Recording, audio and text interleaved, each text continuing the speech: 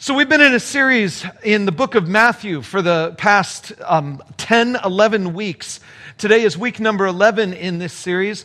I usually go through books much faster than this, but I decided we would slow down and take our time working through Matthew just a little bit. I mean, we've still moved pretty quickly, I think, but we're still taking a little bit of time dealing with some of these things. This is week 11, and the most important lesson that I hope you have learned so far in the book of Matthew is that Jesus is a king unlike any other.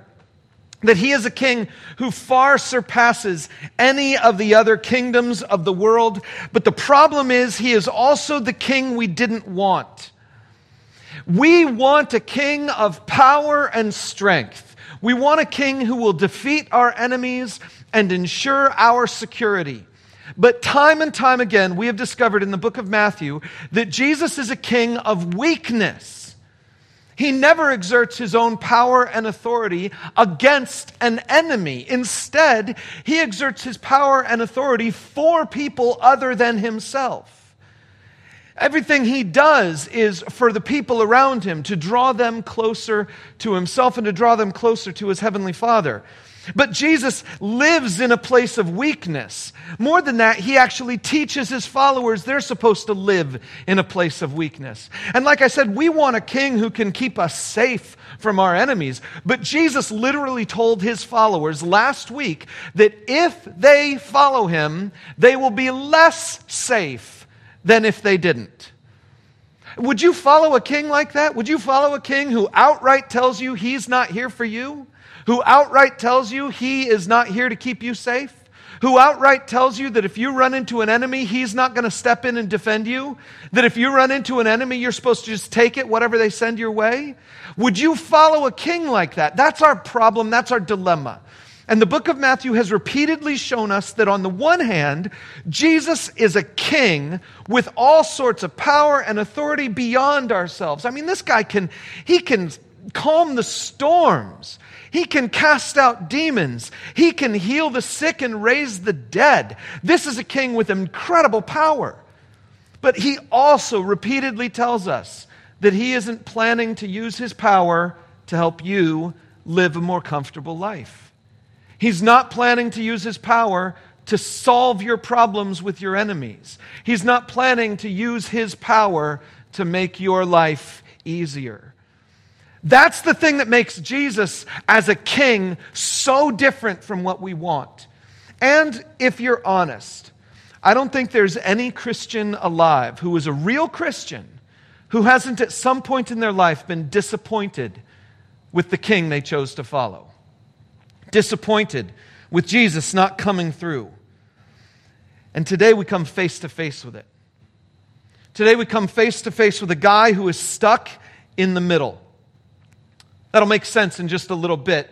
But let's dig into it. Open up your Bibles or your app or whatever it is you're using to Matthew chapter 11 and look at verse 1 with me. It says this: after Jesus had finished instructing his 12 disciples, remember last week we talked about Jesus instructing his 12 disciples on what was going to be coming for them and in the future and how they should share the message of Jesus with other people. After Jesus had finished instructing his 12 disciples, he went on from there to teach and preach in the towns of Galilee. When John, who was in prison, heard about the deeds of the Messiah, he sent his disciples to ask him, "Are you the one who is to come, or should we expect someone else?"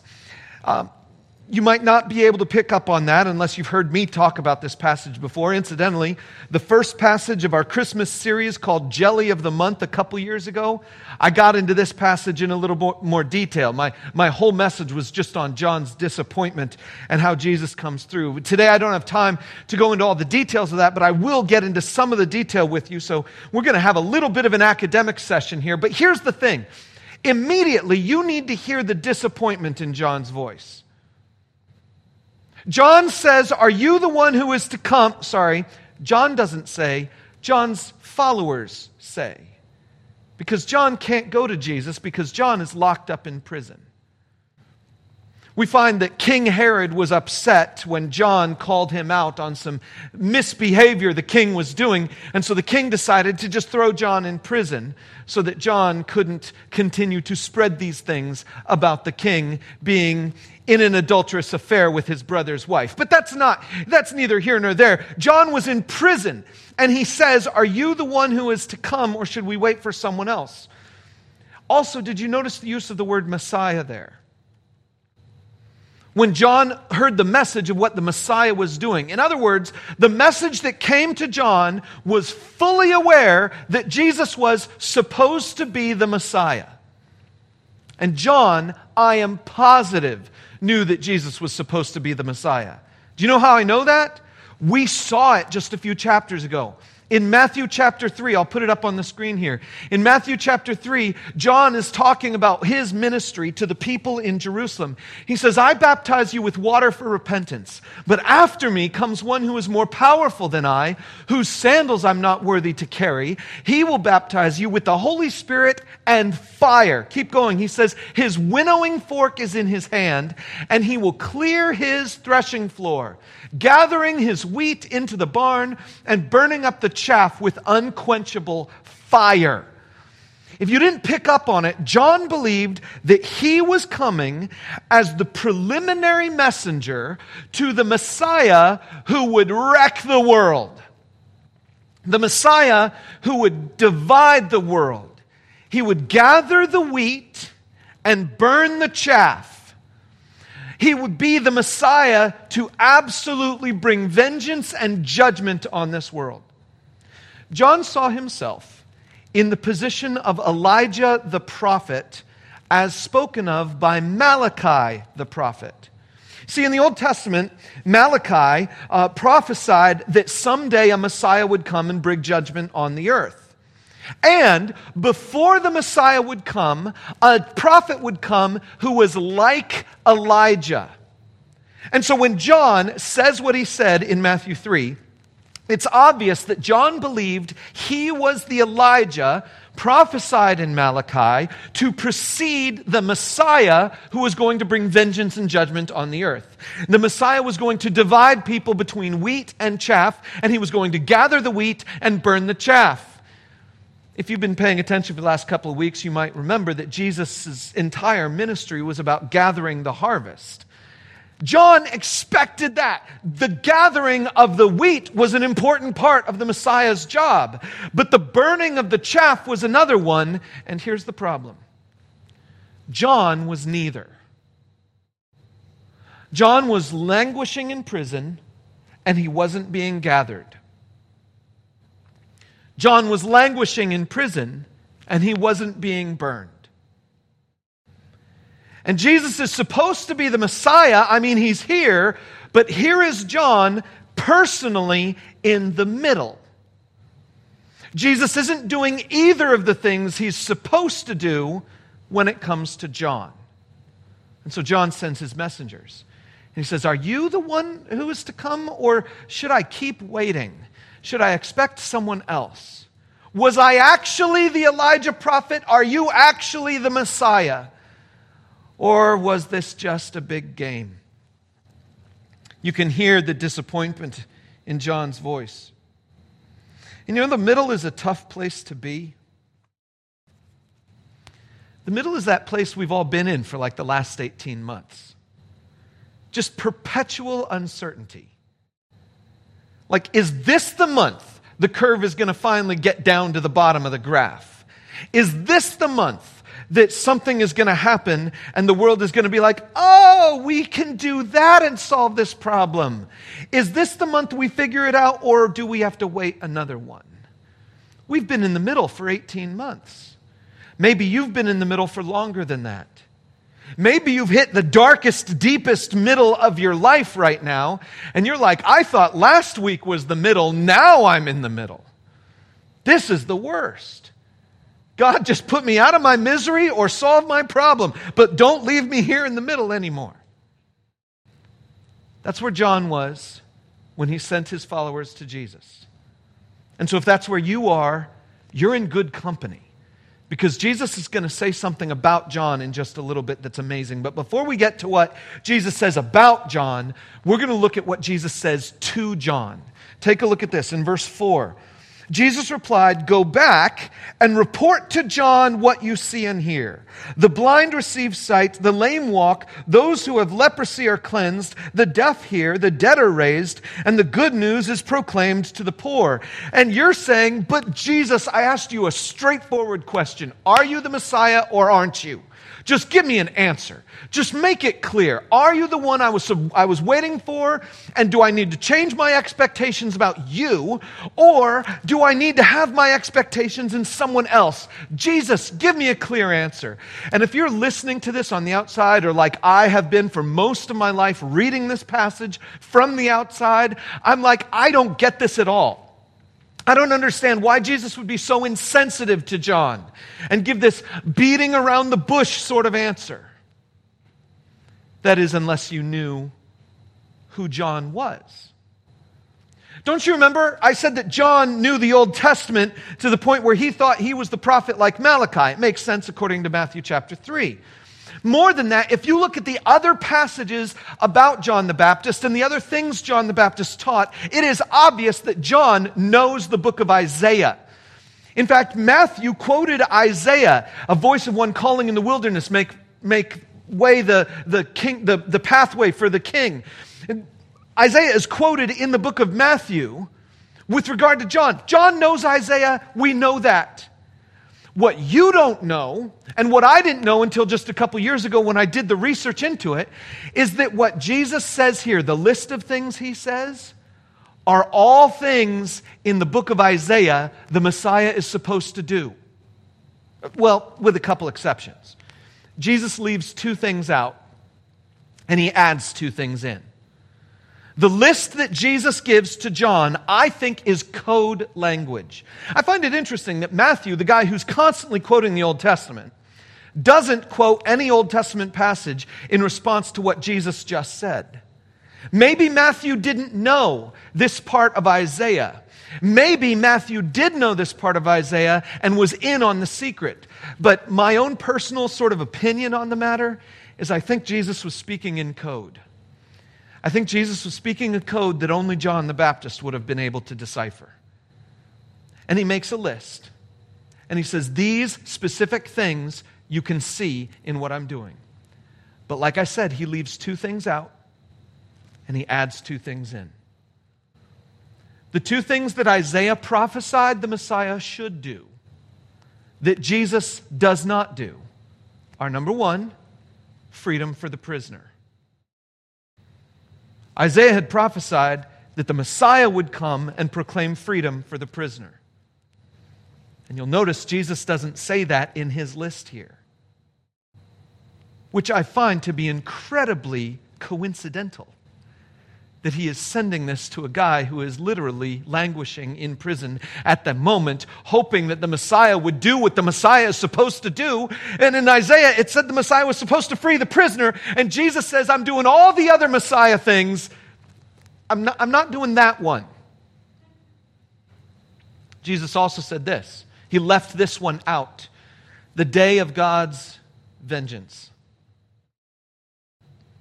In Isaiah 61,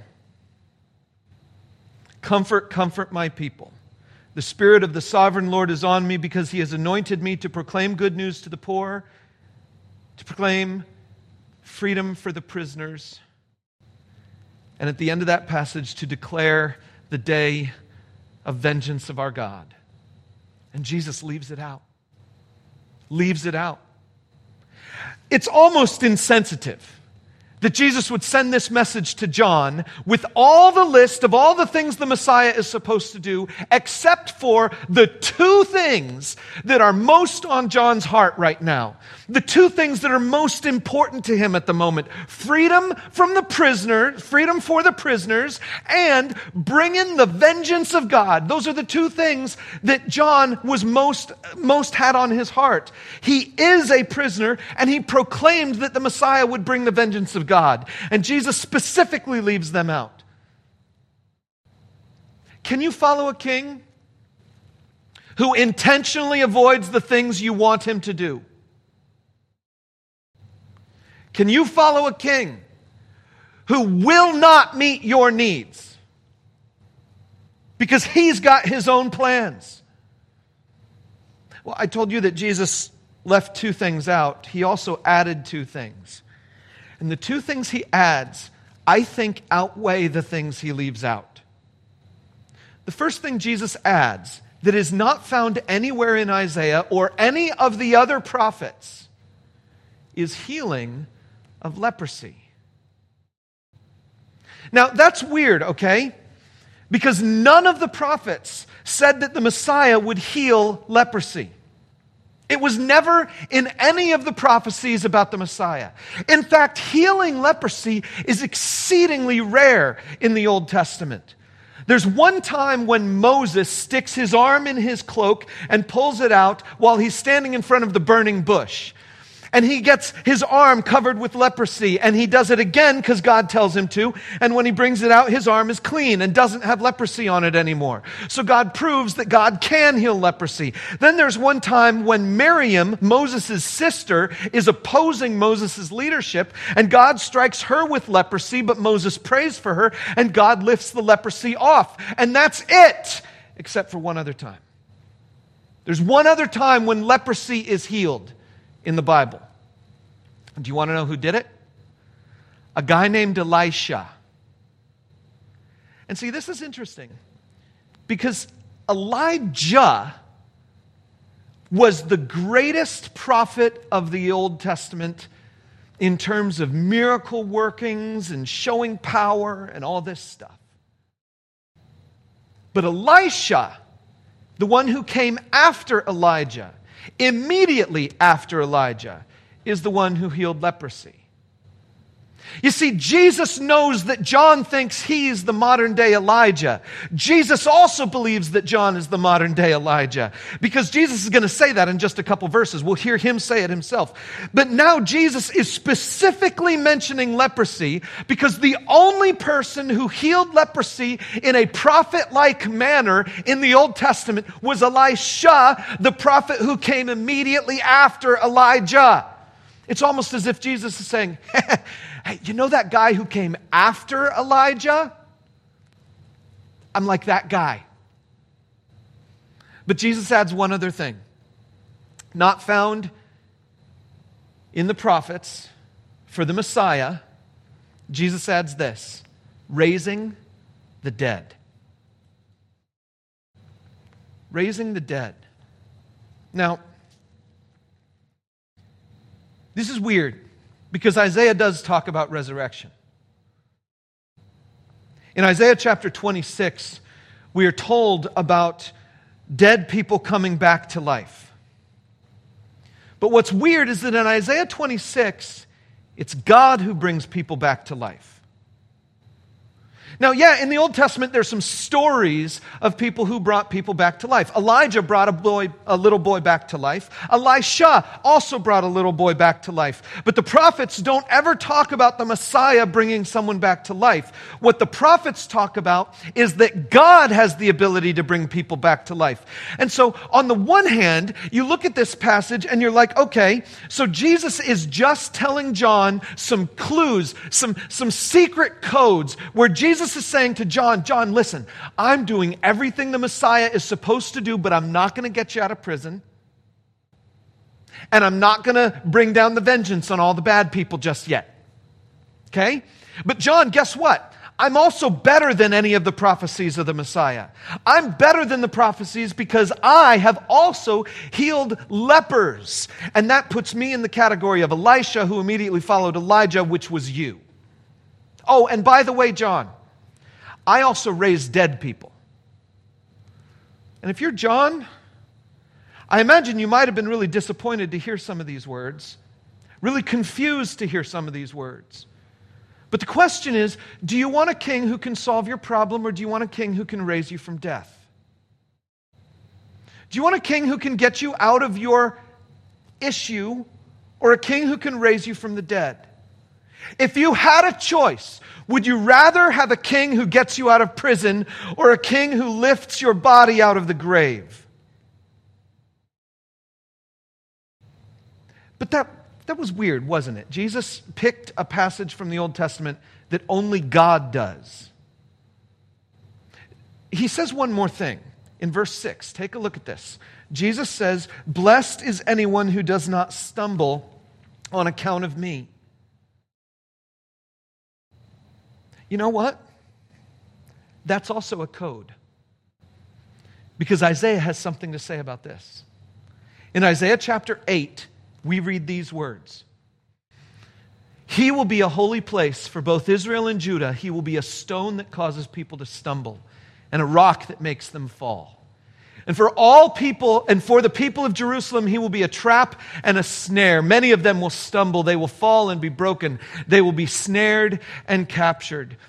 In Isaiah 8, the prophet tells us about a man, a person, someone who is going to be a stumbling stone to the people of Israel. Some individual who is going to be a stumbling stone to the people of Israel. The people of Israel are going to come up to this person and they're going to stumble and they're going to fall and it's going to cause all kinds of problems. They're going to be snared, they're going to be captured. They will stumble and fall. And Jesus says to John, "Blessed are the people who don't fall away because of me." In other words, Jesus is saying, I'm a person for whom people will, on which people will stumble. I am a person that will cause people to lose their direction, lose their faith, and fall away. I am such a confusing individual that some people are going to fall away, not in spite of me, but because of me. Jesus is saying, I'm that guy. And for John, this would have been amazingly shocking because I skipped a verse. In verse 13, it starts this way. "The Lord Almighty is the one you are to regard as holy. He is the one you are to fear. He is the one you are to dread. He will be a holy place for both Israel and Judah. He will be a stone that causes people to stumble." The stumbling stone is Yahweh God himself. When you see Lord in all capitals like that in the English translations of the Old Testament, those 4 letters represent YHWH in the Hebrew text. The letters that were God's divine name that the Hebrew people never said out loud because they were afraid of using it in vain. And so they replaced it with the pronunciation for the Hebrew word Lord. And that's why we have the word Lord written into our English Bibles, even though in the Hebrew text it says Yahweh, the name God gave himself at the burning bush. And so what we find out here is the burning bush God is the one you're to regard as holy. The burning bush God is the one who will be a stone that causes people to stumble. And Jesus just said to John, "Blessed is the person who doesn't fall away because of me." For John, he would have gotten the code. Jesus had just said in no uncertain terms, "I'm not the Messiah you thought I would be. I am God in the flesh. And I have come to be my kind of Messiah." And there is some waiting that you have already done, but there is more waiting yet to do. Because see, at the end of that Isaiah 8 passage in verse 17, it says this, "I will wait for the Lord, who is hiding his face from the descendants of Jacob. I will put my trust in him." If John knew chapter 8, and I think he did, he would have known that Jesus was saying, "John, there's still some more waiting to do. I am God in the flesh, and I have come. But there's still more waiting to do." If you're taking notes, write it down. King Jesus is God in the flesh, and he has come. But there's still more waiting to do. Will you trust him? That's the challenge to John, and it's also the challenge to us. I spent most of my time on these first 6 verses because there's so much depth there. But I want to race you through the rest of this section because what Jesus does next is he points his finger not at John, he points his finger at you and at me and asks us how we're going to respond. And he gives us 2 options. Two options, and we get to choose which one is going to be true for us. The first option is this: if you stumble on Jesus, you will fall. And I'm not just talking about some little fall. You will fall all the way. If you stumble on Jesus, you will fall all the way. Pick it up in verse 7. As John's disciples were leaving, Jesus began to speak to the crowd about John. What did you go out into the wilderness to see? A reed swayed by the wind? If not, what did you go out to see? A man dressed in fine clothes? No, those who wear fine clothes are in king's palaces, and John is in the king's prison. Then what did you go out to see? A prophet? Yes, I tell you, and more than a prophet. This is the one about whom it is written, I will send my messenger ahead of you, who will prepare your way before you. That's the quote from Malachi that is referencing Elijah the prophet who will come before the Messiah. And so Matthew is quoting Jesus, who's quoting Malachi about this messenger. Verse 11, truly I tell you, among those born of women, there has not risen anyone greater than John the Baptist. Yet whoever is least in the kingdom of heaven is greater than he. From the days of John the Baptist until now, the kingdom of heaven has been subjected to violence, and violent people have been raiding it. For all the prophets in the law prophesied until John. And if you're willing to accept it, he is the Elijah who was to come. Whoever has ears, let them hear. Jesus there outright says John is Elijah. So therefore Jesus outright is claiming that he himself is the Messiah to the people standing near him. No coded language now. No coded language. John got the code that included Jesus is God in the flesh. The rest of them don't get the code. They just get the idea that John was Elijah, therefore Jesus, the one talking to you now, is the Messiah. They get that much. That's what they get. But Jesus says two things in here that confuse a lot of people. In fact, scholars today are still really confused about them. The first one is what Jesus says about John. Jesus says that John is the greatest man who's ever lived, but the least person in the kingdom of heaven will be greater than John. And so I want to give you a quick explanation of that. Basically, what Jesus is saying is that there has never been a person born on earth, lived on earth, died on earth, who is greater than John. But when the kingdom of God shows up, anyone who makes it into the kingdom of God is doing better than John. Now, of course, I think John is going to make it into the kingdom too. And when John gets into the kingdom, he's going to rank higher than the other people, of course, I think, because Jesus said he was the greatest of all. But nonetheless, Jesus' point is, John is still on earth. And you could strive to be the best thing on earth you could possibly be, and you'll never beat John. But what you really need to do is strive to be people of the kingdom. And then he makes this point, and this is the most confusing point. I'm going to put it back up on the screen here, but in a slightly different version in just a moment. Because this verse here is the most confusing verse, or one of the most confusing verses in the book of Matthew, and it hinges on one word. Now, the way we just read it said that the kingdom of heaven has been subjected to violence, and violent people are attacking it. But the NIV, the same translation I'm using today for the majority of my message, the NIV back in 1984 had this version. And it said, from the days of John the Baptist until now, the kingdom of heaven has been forcefully advancing, and forceful men lay hold of it.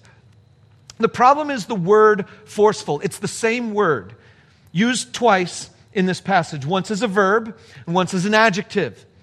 The problem with this translation is that it makes the kingdom make sense, but it doesn't make the second part of it make sense. When I was a kid, I told you this last time about Jesus and the sword thing. Jesus said, I didn't come to bring peace but a sword. I mentioned something about that last week, but I was raised in kind of an environment and with this translation of the scripture that led me and some other people around me to conclude that the kingdom of heaven needs forceful people. The kingdom of heaven is driven forward by forceful people. The kingdom of heaven is pushed forward by people who are unafraid to use earthly power to get the work done. And so as a result, you get people who claim that we're in a culture war and we need to use political power to accomplish Christian aims. Or you get people who claim that we're in a war against our neighbors and sisters, and so we use some sort of other manipulative tactics to try to push people out of society, or we remove ourselves from society, and we feel like we're supposed to be against other people and attacking them because the kingdom needs forceful people, right? There's just one problem. It's a bad translation. And the reason it's a bad translation is that the word that we translated back then as forceful men never means anything positive in any of the Greek texts, not just Christian, but all of them. That word always means violent in a negative sense. It never means forceful in a positive sense. And so to translate that word accurately, we have to translate the second version of it as a negative word. Go on to the next version. This is the way it is today in the NIV. From the days of John the Baptist until now, the kingdom of heaven has been subjected to violence, and violent people have been raiding it. So now the second half of that phrase has violence and a negative connotation. Violent people are attacking the kingdom. But since it's the same word at the first half, they put the same violent concept in the first half. There's another option. The New Living Translation does this. I'll show it to you. It says, and from the time John the Baptist began preaching until now, the kingdom of heaven has been forcefully advancing, and violent people are attacking it. You see how they use forceful for the positive sense, violent for the negative sense, because as a verb, it can be positive. It's just as an adjective, it can't be.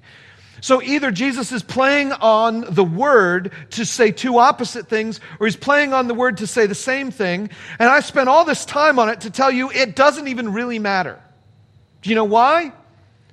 Because what this is really trying to communicate, what these verses are really trying to communicate, what Jesus is trying to communicate, is that people keep attacking the kingdom.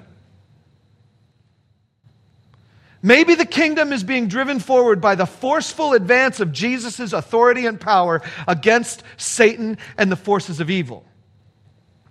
Maybe the kingdom of heaven is just advancing because that's the way it advances, and people have been attacking it all the time. It doesn't matter. The point is the same. People keep attacking the kingdom. What about you? See, Jesus has created a dividing line in the sand. The dividing line is this: will you stumble on Jesus and fall? Will you be part of the group of people who is opposed to the kingdom, who is resisting the kingdom, who is fighting the kingdom, who is violently against the kingdom, or will you take another approach? Jesus says this thing out of a sense of sadness. Look next. He says, "To what can I compare this generation? They're like children sitting in the marketplaces and calling out to others, 'We played the pipe for you, and you did not dance. We sang a dirge, and you did not mourn.' In other words, we played happy music, and you didn't dance. We played sad music, and you didn't get sad. You've got no emotional connection to this thing at all. Emotional things are happening, and you are just disconnected from that all. You don't even care." And then he says, "For John came neither eating nor drinking," and they say, "He has a demon. The Son of Man," talking about himself, "came eating and drinking," and they say, "Here's a glutton and a drunkard, a friend of tax collectors and sinners. But wisdom is proved right by her deeds." You can almost hear Jesus saying something like, "Well, just make up your mind," okay, to the people around him. Keep going, he says, "Then Jesus began to denounce the towns in which most of his miracles had been performed, because they did not repent. 'Woe to you, Chorazin! Woe to you, Bethsaida! For if the miracles that were performed in you had been performed in Tyre and Sidon, they would have repented long ago in sackcloth and ashes. But I tell you, it will be more bearable for Tyre and Sidon on the day of judgment than for you. And you, Capernaum, will you be lifted to the heavens? No, you will go down to Hades. For if the miracles that were performed in you had been performed in Sodom, it would have remained to this day. But I tell you that it will be more bearable for Sodom on the day of judgment than for you." Here's Jesus' point. Some people oppose him and his kingdom, and they fall. If you stumble on Jesus, you will fall. And you're going to fall hard. The people who stumbled on Jesus back then get judged more harshly than Sodom and Gomorrah, according to Jesus. You have a choice. You can be one of those people who stumbles over Jesus, or you can be one of those people who surrenders to him. And if you surrender to him, Jesus says you will find rest. You'll find rest. Verse 25. At that time, Jesus says, I praise you, Father, Lord of heaven and earth, because you've hidden these things from the wise and learned and revealed them to little children. Yes, Father, for this is what you were pleased to do. Little children are far more likely to just accept something that doesn't make sense. You could say the sky is blue because ages ago someone shot a gun of blue paint up to the ceiling of the earth and it got blue, and the kid would go, whoa. You could tell the kid the sky is blue because his eyes are broken. And every time he looks at that color, he sees blue, but everybody else sees green. And he'd go, oh no. Kids just surrender to what is brought to them. You have to grow up to get really, truly rebellious. And Jesus says, Father, I thank you for revealing these things to little children. This is what you were pleased to do. All things have been committed to me by my Father. No one knows the Son except the Father, and no one knows the Father except the Son, and those to whom the Son chooses to reveal him. Come to me, all you who are weary and burdened, and I will give you rest. Take my yoke upon you and learn from me, for I am gentle and humble in heart, and you will find rest for your souls. For my yoke is easy and my burden is light. I want to go back to a time when I was a kid. You know what I mean? When the food was provided, the money was taken care of, the household bills were paid, the stuffed animals were free, and just everything came to me when I needed it. And I complained about a lot of stuff, don't get me wrong, but all the stuff that I really needed just showed up. It was amazing. Magically, my clothes got clean. Magically, the dishes got washed. All kinds of stuff happened in my life for free, just automatically. I was at rest. I was at peace in so many ways. I imagine some of you have a child story similar to that. Some of you had real hard children's stories, but there are portions of your childhood that you're like, I wish I could get back to that. Every one of us has that kind of nostalgia for that sort of thing. But guess what? Jesus says, that's what I want to give you now. Just stop fighting. Just stop fighting. Don't stumble over me anymore. Just surrender and I will give you rest. And then, to prove he can do it, let me show you this next little section. It's an epilogue to this whole passage. It begins in chapter 12. It says this, at that time, Jesus went through the grain fields on the Sabbath. His disciples were hungry and began to pick some heads of grain and eat them. When the Pharisees saw this, they said to him, look, your disciples are doing what is unlawful on the Sabbath. And Jesus is like, these guys are hungry. I'm just going to let them eat. So what if it's the Sabbath? But look what he says. He answered, haven't you read what David did when he and his companions were hungry? He entered the house of God and he and his companions ate the consecrated bread, which was not lawful for them to do, but only for the priests. Or haven't you read in the law that the priests on Sabbath duty in the temple desecrate the Sabbath and yet are innocent? I tell you that something greater than the temple is here. What? Hold on there just a second. In verse 6, Jesus was supposed to say someone greater than David is here. David did this, and someone greater than David is here. In verse 6, Jesus was supposed to say someone greater than the priests is here. The priests do this, but someone greater than the priests is here. But he doesn't. Jesus says, David did this in the temple. The priests do this in the temple, and someone greater than the temple is here today. If you can't pick up on that, that's Jesus saying, hey, I'm God in the flesh. Because what is the temple? But the house of God on earth. And if Jesus is greater than the temple, then he is the best house God has ever had on this earth. Jesus says someone greater than the temple. If you had known what these words mean, I desire mercy, not sacrifice, you would not have condemned the innocent, for the Son of Man is Lord of the Sabbath. That means he's in charge of rest. And going on from that place, he went into their synagogue, and a man with a shriveled hand was there. Looking for a reason to bring charges against Jesus, they asked him, "Is it lawful to heal on the Sabbath?" He said to them, "If any of you has a sheep and it falls into a pit on the Sabbath, will you not take hold of it and lift it out? How much more valuable is a person than a sheep? Therefore it is lawful to do good on the Sabbath." Then he said to the man, "Stretch out your hand." So he stretched it out, and it was completely restored, just as sound as the other. But the Pharisees went out and plotted how they might kill Jesus. So here's where it comes down. John the Baptist was confused because Jesus was the wrong sort of king. So he asks Jesus directly, and Jesus gives John some code words that help John to know that Jesus is exactly the kind of king that he's supposed to be, even though he's not the kind of king that John wants him to be. And then Jesus says to John, "Blessed are the people who don't fall away because of me." Then he looks at you, and he looks at me, and he says, "Hang on a second. There are some people who are still fighting against this kingdom. And all of those people are going to face judgment, and all of those people are going to fall. But there's another alternative. You can surrender to me. And if you surrender to me, I will bring you rest and satisfaction.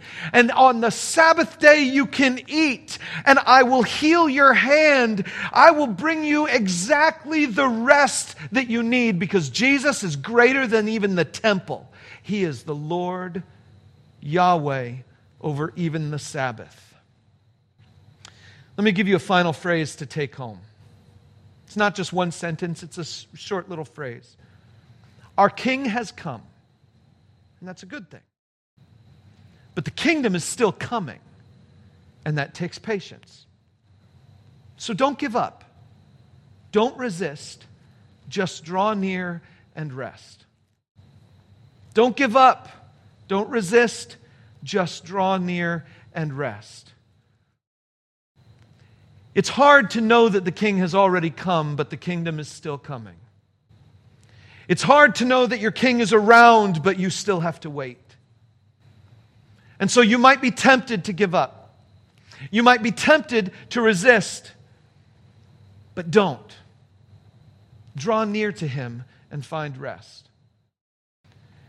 I don't know exactly what you're going through right now.